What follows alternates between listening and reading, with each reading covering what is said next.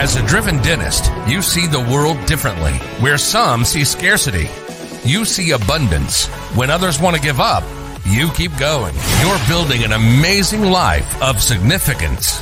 That means you can't rely on ordinary advice from ordinary advisors to get to your goals. You want advice that's going to help maximize your net worth so you can take even better care of the people you love, the causes you care about, and make your dent in the universe. But the fact is, this advice remains hidden because relatively few professionals are well versed in them, and the extremely affluent don't care to let you know about them. Join us as we pull back the curtain to reveal the often hidden advice and strategies used by today's most successful individuals and families.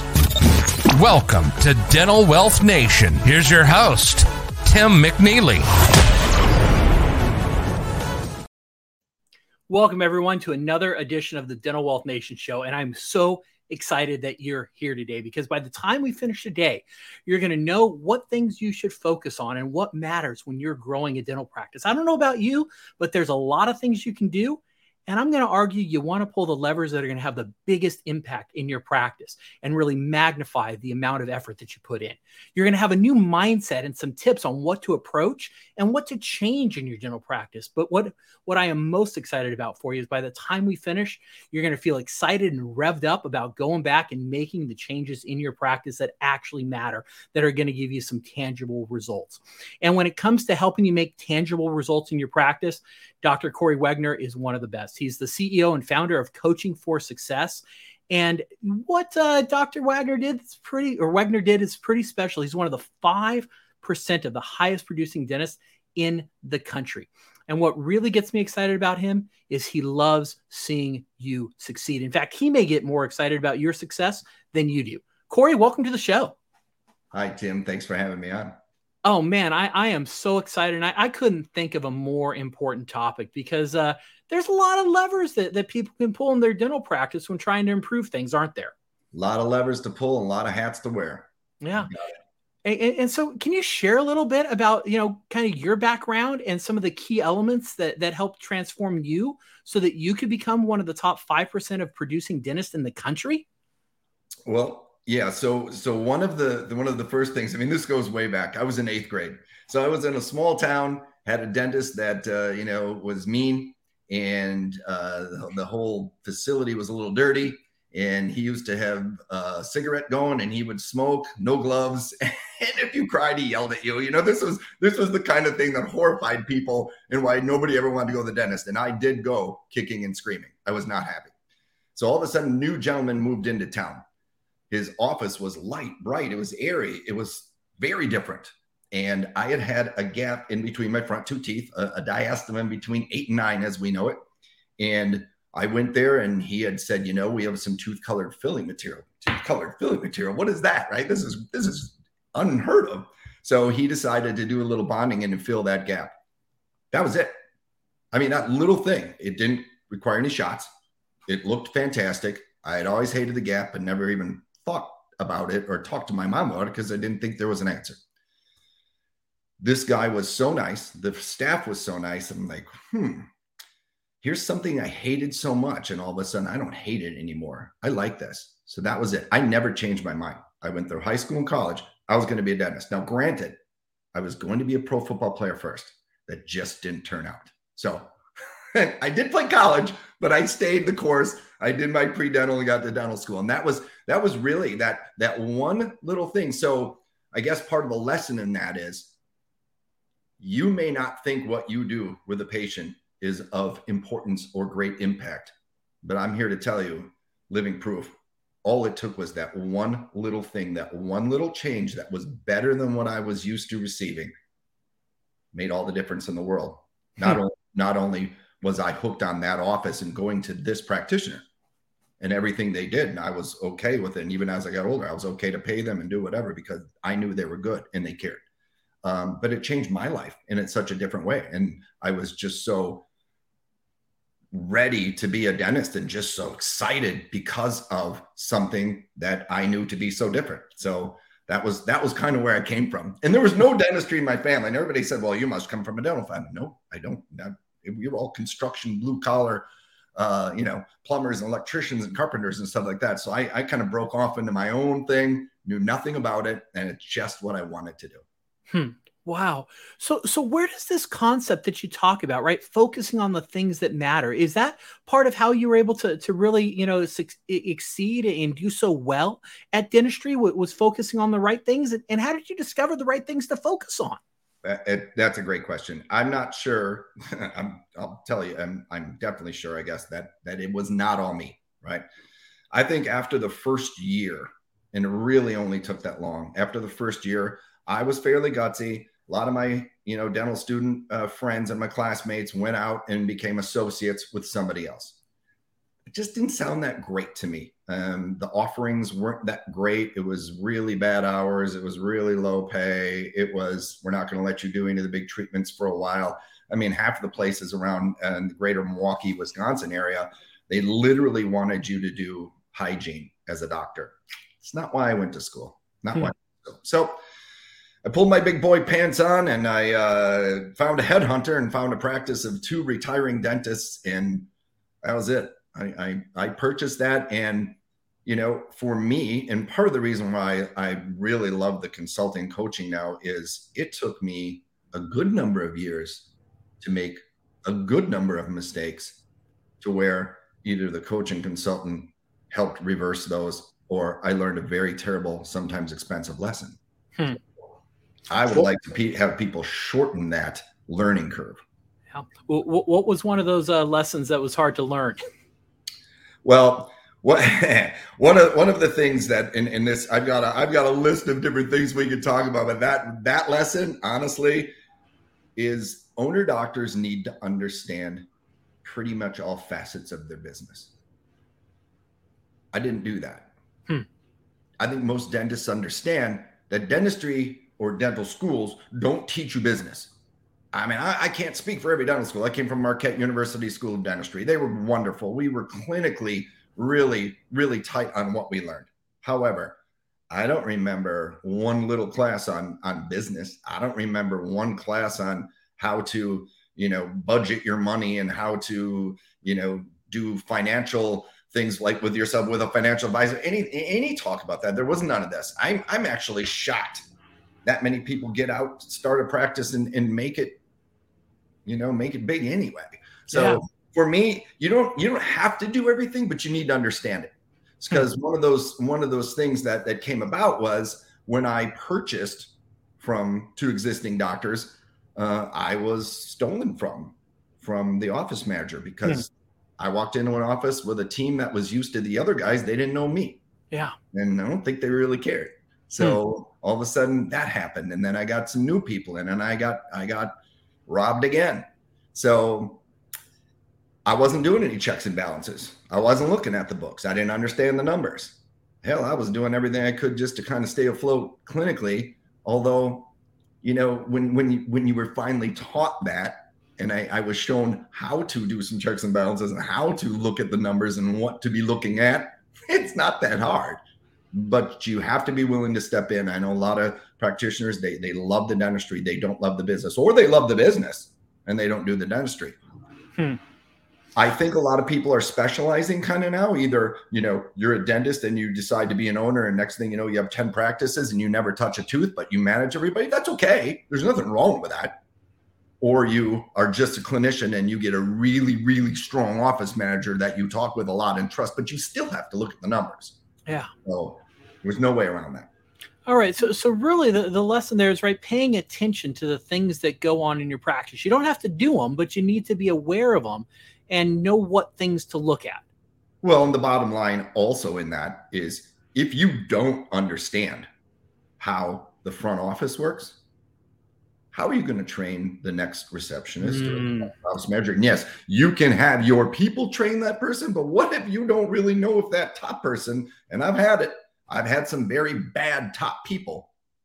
So then those lessons and the teaching just go downhill from there, because they're teaching things that you didn't even know they were teaching and that you didn't want them to know. Right. Yeah. So you have to be part of that. Excellent. No, great advice. And so you listen to the Dental Wealth Nation show. This is Tim McNeely. We're talking with Dr. Kory Wegner about the little things that you can do in your practice to get some big results. And so, let's dive in and talk about some of those little things that often get overlooked, right? You've done this a number of years, and you've been in just a couple dental practices. And so what are some of the little things that you really see that get overlooked that can make a significant difference for the doctors who are listening today? Right. Well, okay. So one of the things I know when you're a doctor owner and you get in and you've got all kinds of things to take care of because you're the lead clinical, practitioner in your practice, you kind of overlook, at least I know I did, and I've seen my clients do it too. They overlook their team. Sure, they know the hygienist has her job, the assistants have their job, but you kind of like brush over it and you leave them to their devices, and you don't really get involved too many other things, and you just go about your business and hope everything works out well. Well, that's not good enough. I learned that the hard way too. You don't want to be their best friend, but boy, you better be connecting with them. And I think it's a lot different even nowadays. I notice there's much different trends going on than it used to be. You used to be able to just tell people exactly what you wanted and you'd probably get what you wanted. And if they didn't really love you, they understood you're still the boss, and sometimes you're not the best friend, but you got to say things. But now it's a little tougher because people are very sensitive these days. And gosh, if you try to reprimand somebody or, correct them on something, you better be very careful how you do it. They get so hurt, and that might be sad and that might be hard to deal with, but you have to deal with it, right? So if you treat your people more like you want to be treated, you're going to be apt to get more out of them, and they will respect you more and they will listen. But you can't be the guy who's just throwing around the stuff and yelling at people and telling them what to do, but you don't ever really check in to see how they're doing. One of the best things I ever did was start to go around at the end of the day before I'd leave. And for years, I would just leave. I'd say goodbye in general, but I never go individually. And then in the last maybe 15, 20 years, I started going around and I started individually. You did such a good job today, right? Look, people want to be appreciated. I want to be appreciated, but I never really realized how much they want to be appreciated. The team really does. They work hard. My team worked really hard for me. I loved them. They worked hard. I had some people I had to let go, of course, but the ones who stayed, you got to take care of them. But when I'd ask them, and what can I do for you to make your job better? People are throwing back. They don't even know how to answer that. But when they get comfortable with that and they start, well, if we could do this in the back room, I'm finding that this flow doesn't work. And if this thing was over here, if we had that machine, whatever, that's a great idea. Let me put that down. Let's talk about that again. And you have to actually want to commit to trying to make things better, but you'd be shocked if you can do some little things to make, and some of it that they come up with is usually not big stuff. It's usually smaller items that they want. Some little thing that's going to make their job to help you, to help the patient better, man, do it. Do everything you can to try to make it happen. You'd be shocked how hard or how much harder they'll work for you. I found that. And I found that I wish I'd have done that in the first 10 years, but it probably took me the last 20 years where I really started doing it, but it made a big difference. Wow. So really like it's as small and as simple as spending the end of the day, spending a couple minutes and asking your team members, how can I make your job better? How can I make it easier? What can I do to make things better for you? Yeah, like that can have a massive impact. Right. Yeah. Is everything okay? Because you'll find if you don't try to get the team to open up, and I bet you a bunch of doctors are nodding their heads right now. If you don't work hard to connect with them and get them to open up, the next time they'll connect with you is when they say, Doc, can I have a moment? Can we talk? That's the last thing you want to hear, because you know what that means. They just found another job and they're going to quit, but they never told you that they had a problem in the office. They never told you they had a problem with that other assistant. They never told you that they felt like they were just being overlooked for this or not given a raise when they should, whatever. But when you connect with them and really connect with them and you show that you care a little bit, right? And again, up to even you can reprimand, but you never pick on the person. You bring them in. You never do it in public. You always do it in private, and you address the issue. You don't attack personally, right? This sounds so simple and basic, but people do it on accident because they just want to get this done or they're mad, and you can't go into any one of those little confrontations, if you will, those little meetings mad. you have to be very businesslike. You're the boss. You can't get all worked up about little things. Yeah. Unless it's really heinous, I don't think most of your team really, I don't think they were trying to mess with you or make something bad, and stuff happens, right? And nothing's perfect. So you got to be willing to just, again, you got to connect. Okay. So connecting with your team, what's maybe one or two other little things that someone can go back and start doing tomorrow morning to really get some impact in their practice? Okay. Well, one of the things I found, treatment planning and selling. No, selling. Gosh, it's always an ugly word in dentistry. That's a dirty word. Yeah, but it isn't, is it? Now, if you or someone, if you're dealing with someone and they come in and they want a Blu-ray and you're trying to sell them an 8-track, okay, that's not good selling, right? You're trying to jam that down their throat and make them buy something they don't need or want. But there is ethical selling. Yeah.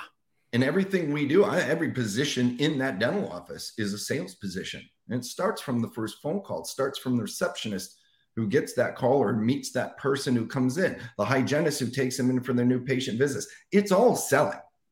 So I always had my team read a book called Ethical Selling. I forget who the author is, but it was fantastic. But it showed that if you are trying to solve a problem for someone, that's not bad selling.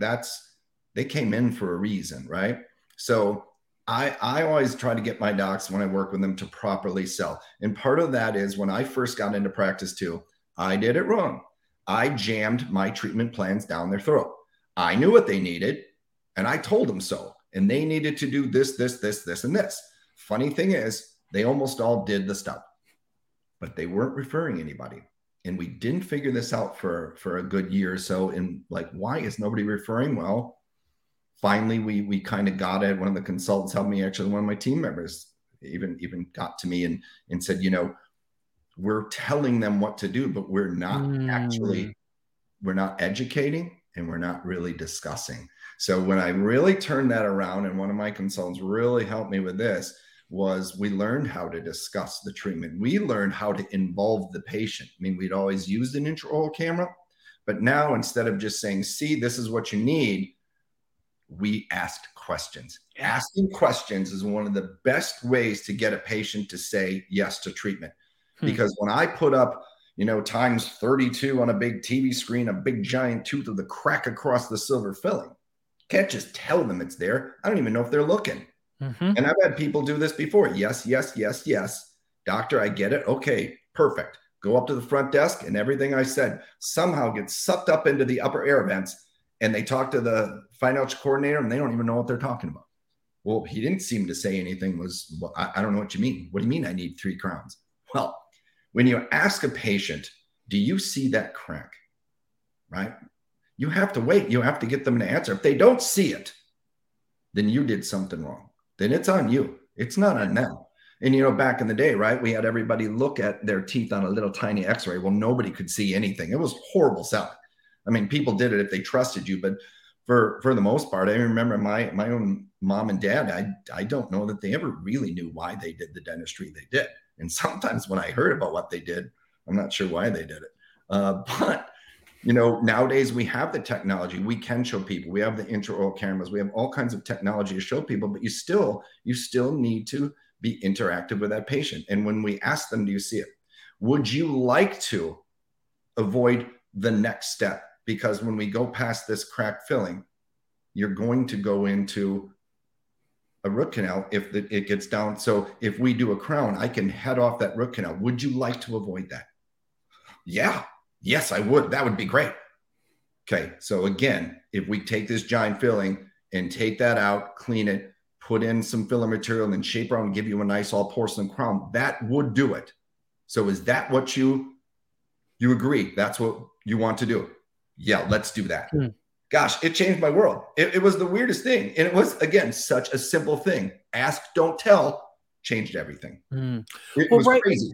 Yeah. And even listening to you tell those stories, right? It's a reminder for me, because I think so often we forget that selling is actually something good. Because if you have products, if you have services, if you have things that are going to make an impact on someone's life, I would actually argue you have a moral and ethical obligation to sell as much of that thing as possible. Correct. And to not do that is actually not to serve your market. And it's to harm your market by not changing lives. Yeah. And I think so often we forget that because somehow we think that selling and providing these services is somehow bad.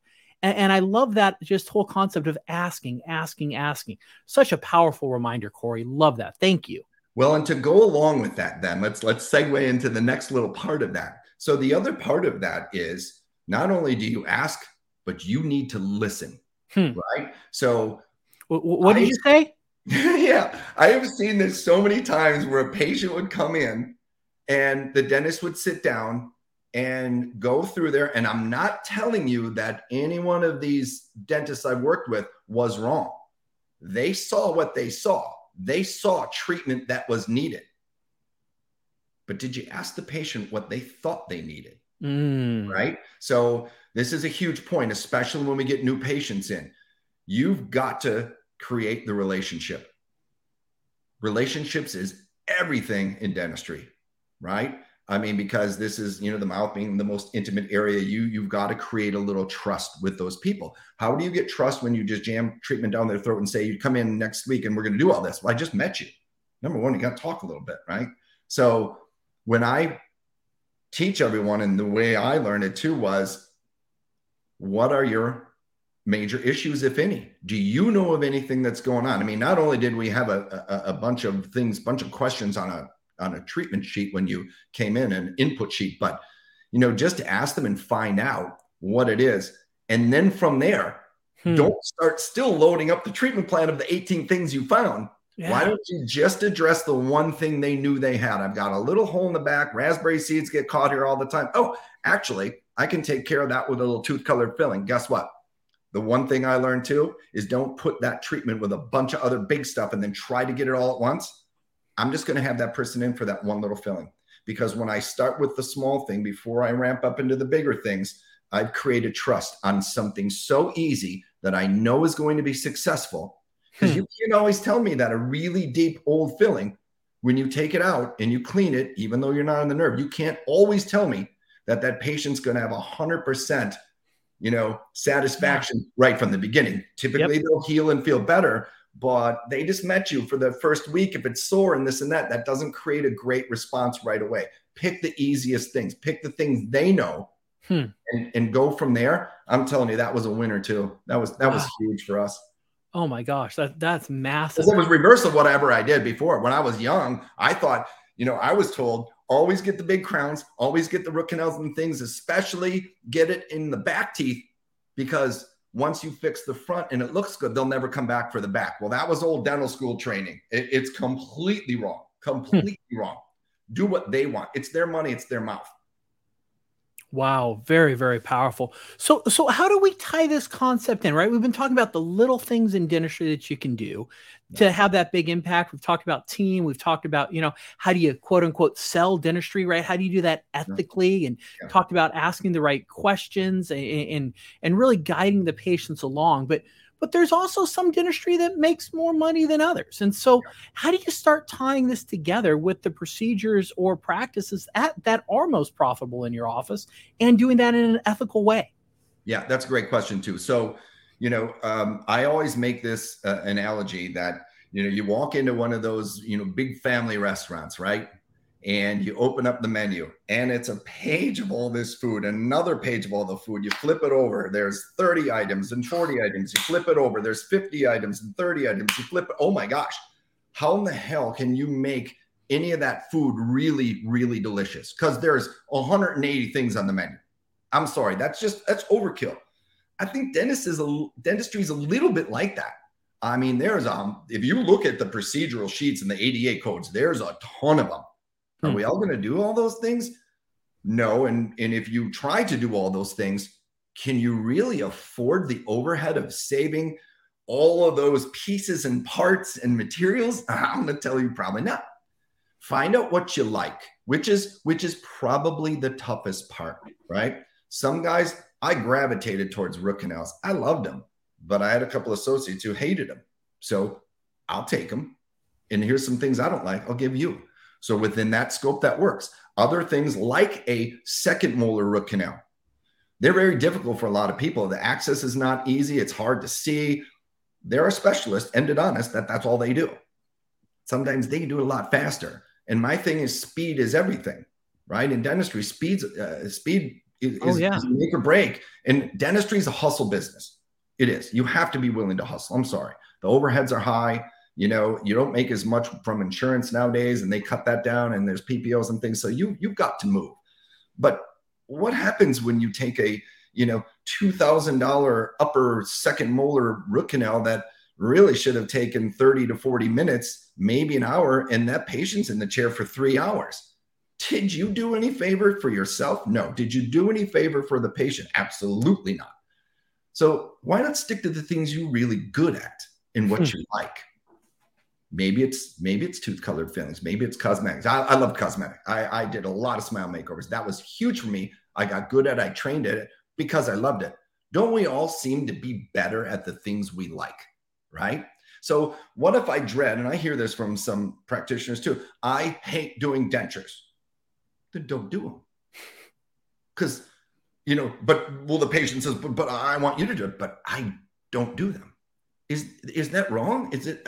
Listen, I know a lot of people out there, men and women, dentists, who decided to, do little niche specialties kind of thing. All we do is implants here. I mean, these are general dentists. They're not neurosurgeons. They just decided they love implants so much. That's all they do. There are guys, and there's a lot of people out there, guys and gals, who all they want to do is cosmetics. Mm-hmm. Good for you. Because the thing is, if you really like what you're doing and you niche it a little bit, you're going to be the go-to person. That word's going to get around because it's really, really tough. And there's nothing wrong with it either if you love it all and you're good at it. But it gets really tough to be everybody's everything, right? Jack of all trades, master of none, right? Isn't that what they say? Yeah, so true. The other part about that is what I found just financially successful is when you aren't doing every little treatment in the world, you don't need every little piece of equipment. You don't need every supply in the world. Well, talk about mainstreaming things. Wow.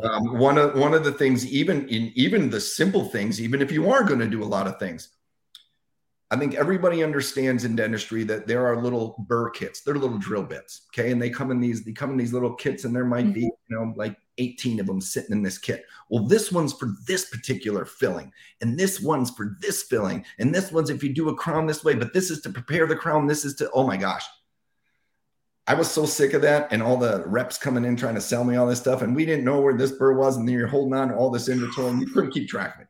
So I pulled everything down to 8 burrs. I realized that there were 8 burrs in the world that I could fit in there that would prepare a crown, do a filling, polish everything, fillings and edges of porcelain, whatever. And I found that these 8 did everything. Do you know how simple that was for my team to reorder and always make sure that stuff stayed? Sure. Could I flip one out here and there because a new thing came along? Yeah, but now I only have to look at those 8 and certain things to replace.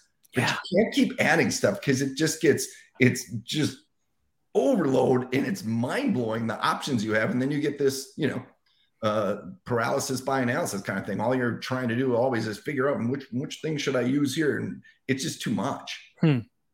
So, wow. Well, and do you think that overload of having to focus on so many things and do so many things, does that ever factor into doctors experiencing burnout in their practice at all? I think it does. I think it does because the minute you catch up on one of the avenues, like you get really good at implants or really good at cosmetics, but you're trying to do everything, then you realize, oh wait, the parameters for periodontal surgeries and issues just changed. And now I got to go to a bunch of seminars for that because I don't know what's going on there. And it can be just a lot. And again, not your fault. But if you're trying to be everybody's everything in every facet of dentistry, I got to tell you, I don't know how great you're going to get at all those things. It's easier to reproduce fewer things over and over again, and you get really, really good at those. Wow. That's so brilliant. I love that concept of just working on the things you love.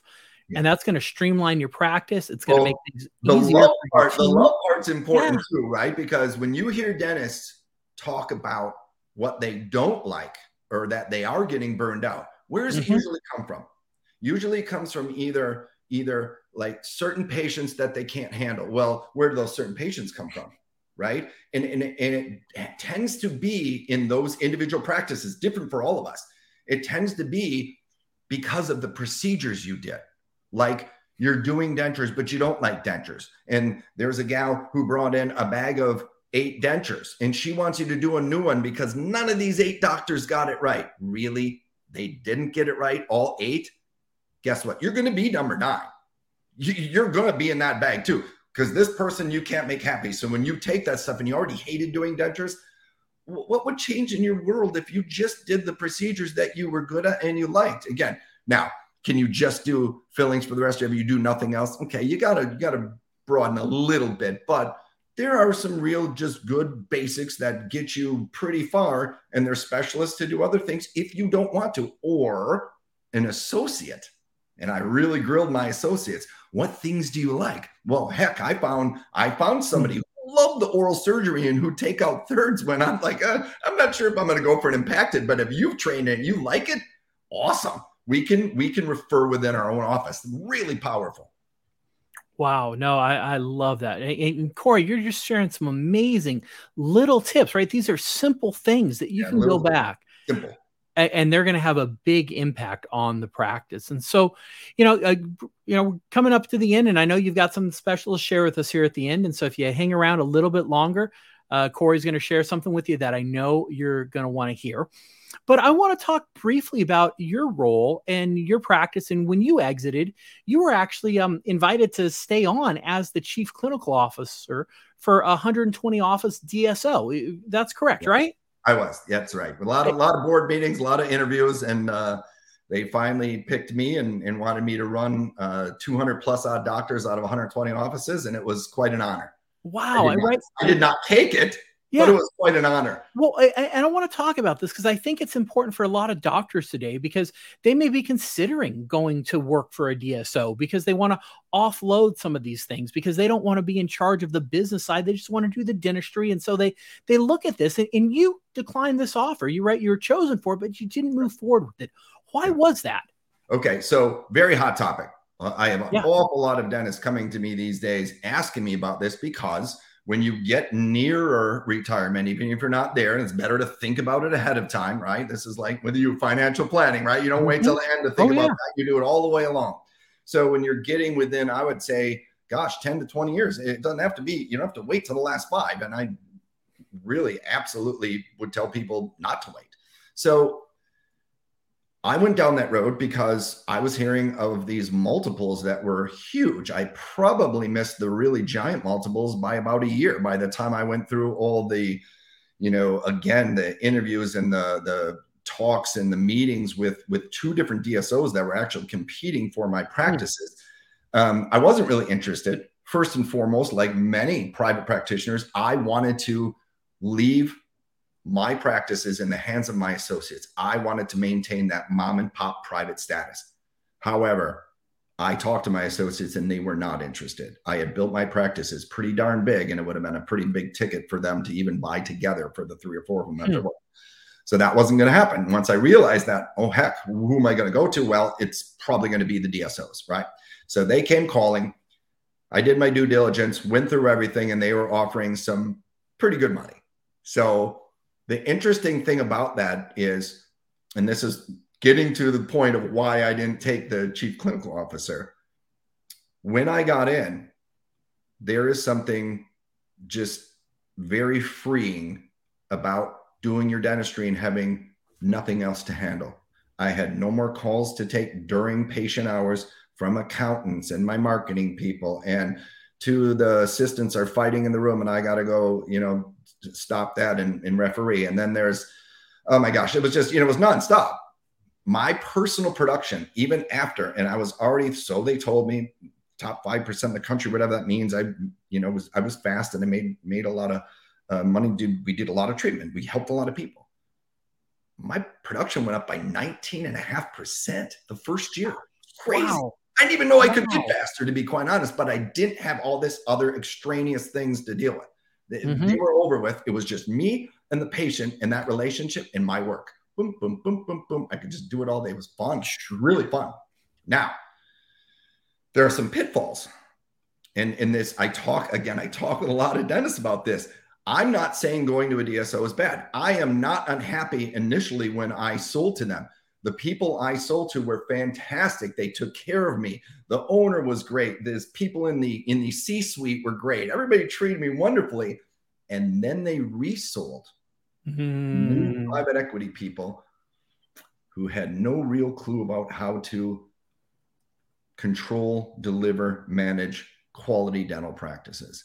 Things got a little ugly, not only with me, but all kinds of other offices within our company that I had talked to, different practitioners. And it was a real shame. It was a real shame.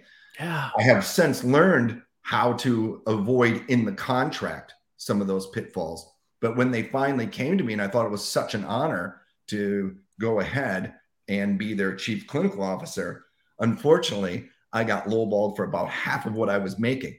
But if you would have seen my list of duties and responsibilities, it was probably about 3 times the work that I was actually doing in my own office. So I'm like, okay, wait a minute. Wow. I'm going to do all this work, and I'm going to go from a pretty cushy, 20 to 30 hour work week. And I'm going to be working about 40, 50, 60 hours a week to manage all these things, and lots of meetings, lots of things to go to, which I didn't mind. But you're going to give me this much? Oh, no, that just didn't work for me. So yeah. That's how it went. Okay, interesting. So what advice would you have to a doctor who's maybe considering or looking at these things? What are the most important things they should think through, right? If you're coaching someone through this, like that choice of, should I join a DSO? Shouldn't, like what are the questions that they should be thinking through? Yeah, and this is the one thing I don't know that anybody can actually promise you is you need to talk to some of their doctors that are currently with them. That's important. I did with one doctor. And again, at the time, everything was great. And in the beginning, it was great. But you need to talk to some doctors anyway. You need to do your due diligence and find out, how do the other people who are in this company now, how do they feel? You have to try to get a feeling of whether or not these corporate people running this will leave you to your own autonomy within your practice. You still should be able to run your practice fairly similar to what you did. Now, they'll take over the business part of it, and it shouldn't be a really big, diversion away from where you were, but especially clinically, that really shouldn't change. You shouldn't have business people starting to crack the whip on you and telling you how you have to produce and how fast you have to produce. That's a no-go, right? That doesn't work. Yeah. Absolutely. The other thing is you are going to read some contracts. You need a lawyer. I had a lawyer. My lawyer didn't do a very good job. My financial guy at the time didn't do a very good job. There was some really crazy wording in there. And here's the thing. If you, doctor, don't understand that wording, right away, that's a red flag, right? It shouldn't be so convoluted and crazy like our tax codes and things like that you can't understand it. Now, I understand some of the legalese and legal mumbo jumbo kind of things get in there, but when the numbers and they all do these things of goals that you need to hit and the parameters, and we'll pay you X this year, but then next year, and you need to produce whatever, you really better look at that. It's crazy. I now know what to look at. I can help people with that, but we also need attorneys who will really go through that. And if it doesn't seem right, once you're really done looking, it's not right. Wow. Period. And you need to negotiate it. You need to be able to walk away. So you may like this DSO, but if it doesn't make sense, then don't do it.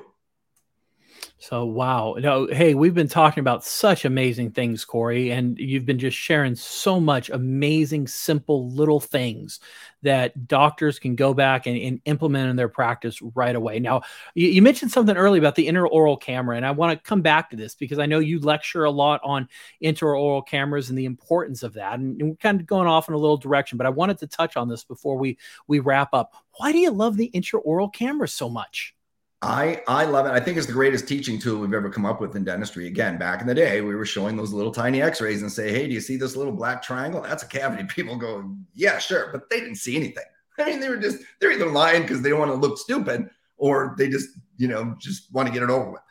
But the camera, again, teaching and educating is all about, show and tell, right? We are way more visual than we are good listeners.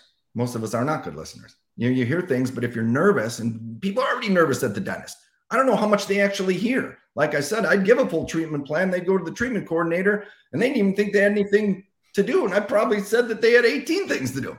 So again, don't overload them, but that camera shows everything in detail, and you can point and you can ask and you can make sure that the patient, you have to hold them accountable a little bit. Do you see this? Do you understand why this is an issue? And don't sit and talk right away. You have to ask and wait for answers. But I'll tell you, that dialogue, the camera starts it because it's right there. You can't hide it. And again, to me, if you can't show the crack, or you can't show the space, or you can't show the cavity in there, then you shouldn't be recommending the treatment. Wow. Right? You need to show it.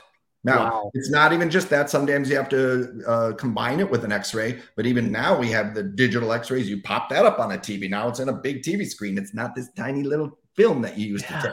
So we have to be able to show and tell, show and ask. Even better, right? Wow, amazing. So, I mean, the intraoral camera has really changed the way that people practice dentistry, hasn't it?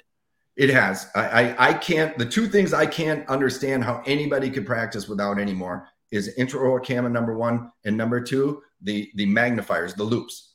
Yeah. Because when you see ×4 and you're sitting upright, right, that's another big thing, right? We should try to sit as ergonomic and upright as we can. That doesn't always happen because some patients just don't have the same, physical attributes that they can't lay all the way down. Maybe they feel like they're got to put them up, so you have to get in there more.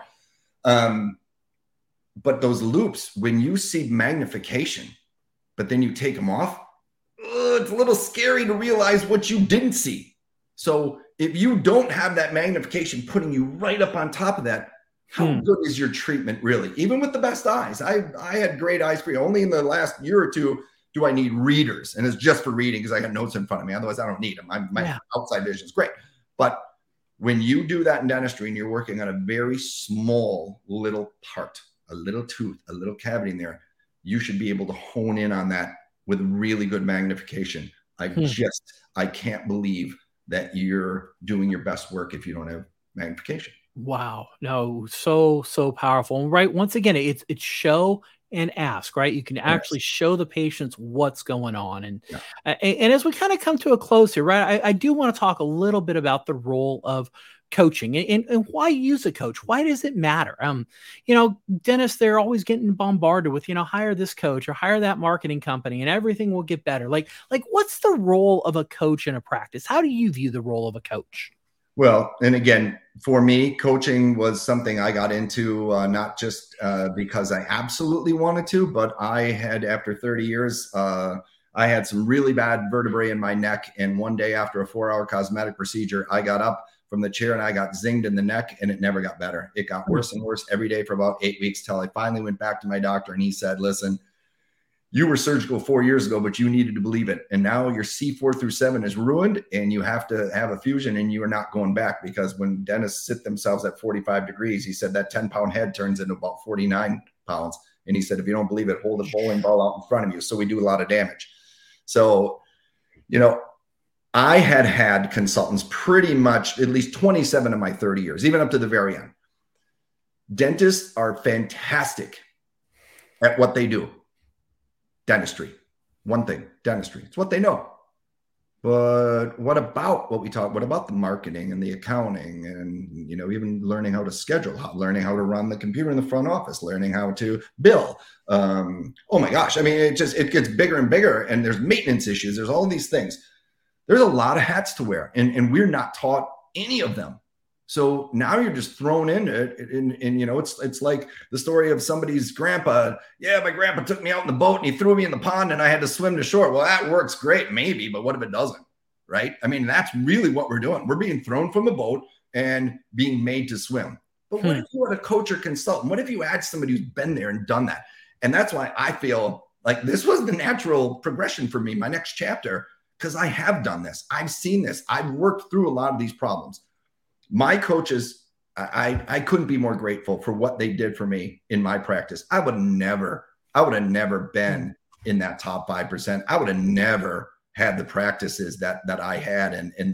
I mean, gosh, we did so much dentistry, but they taught me systems. They taught me efficiencies. They taught me all kinds of things. And they taught me, again, those business practices, like I said, to understand all those facets of your business. You don't have to 100% dig down deep into every one of them. Again, it might be overlooked, but you darn well better understand how they all work, why they work, and what needs to happen in there, so that if something goes wrong, you'd see it, because things go wrong. You change employees, things happen. Now you've got new employees. How did they get trained? Sure, you could call one of the training companies, come in there, but what if they're not exactly training the way you want to do it, right? So coaches and consultants in dentistry, because of all those many hats, they will be your liaison through that. And the other thing is, a lot of dentists are solo practitioners. They don't have anybody to bounce stuff off of. They don't have anyone to talk to. You don't want to go home and chat with your spouse all night about your dental woes. I mean, that's not what you got to leave the office and leave that back at the office, right? You can't do that all the time. But what if you had a partner that wasn't a partner that you had to share the wealth within the practice, right? What if you had something that somebody actually cared to help you through these problems and have two sets of eyes on these, right? Two heads better than one. Yeah. Helped me tremendously, man. So that's why I'm excited to do it. I think it's fun.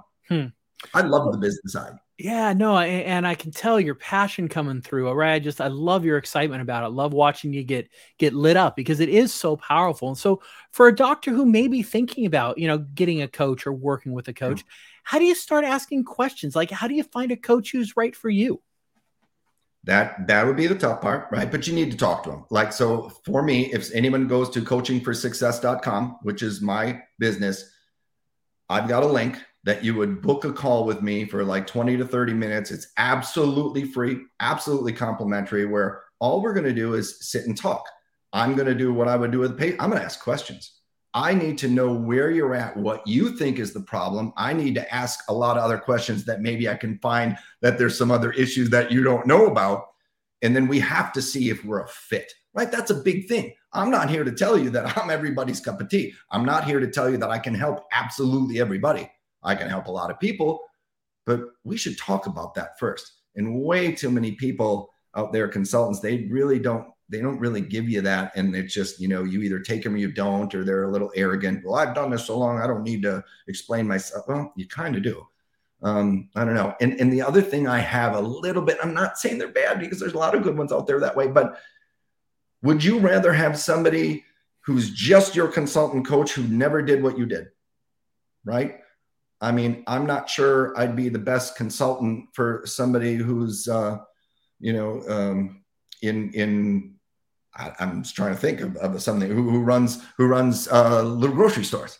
I never ran a grocery store. Yeah. I don't know, but I did run dental practices. So some people just come from the business side and they consult and they coach this and that. That's fine. I'm not sure they're bad at it, this and that, but I think where the rubber meets the road is having somebody else who did and lived what you're doing, because I can absolutely understand. I've absolutely been there, and I know how to fix some of those things, a lot of those things.